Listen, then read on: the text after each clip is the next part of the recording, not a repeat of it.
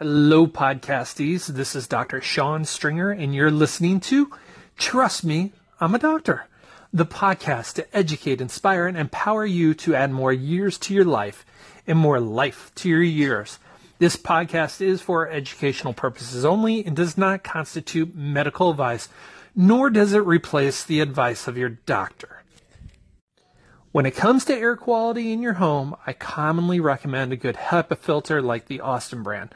Now, I have an Austin brand, and I don't get any benefits for endorsing them. I just know it's a really good brand. So anyhow, however, let's say you don't have a lot of money to get a good air filter. There is another good alternative that many people are doing, and you're probably not even aware of. So what is this alternative, Dr. Stringer, that you speak of? Well, how about filling your house and home with houseplants? Now, NASA has found that some species of houseplants can eliminate up to 87% of the toxins from the air, including mold spores, formaldehyde, benzene, toluene, trichloroethylene, carbon monoxide, and even dust. It's even speculated viruses and bacteria. But the best houseplants that have been found to be the most effective for optimal air quality include English ivy, spider plants, and the Boston fern.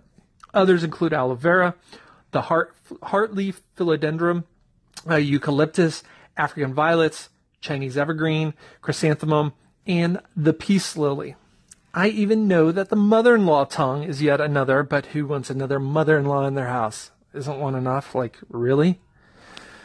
One or two plants won't make that much of a difference, so it's highly recommended and highly suggested that you have many plants throughout your home. I would say 2 to 3 a room.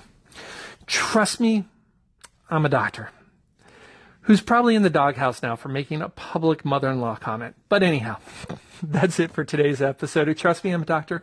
It would mean a great deal to me and help me get out of the doghouse if you highly rate this podcast and share it. Also, contact me on the show at anchor.fm/doc. Tell me what you like, what you didn't like, what you want to hear more of. Tell your friends and family about me, including your mother-in-law. And one last thing, thanks for listening. I am grateful for you all. And until next time, I'm Dr. Sean Stringer. Peace.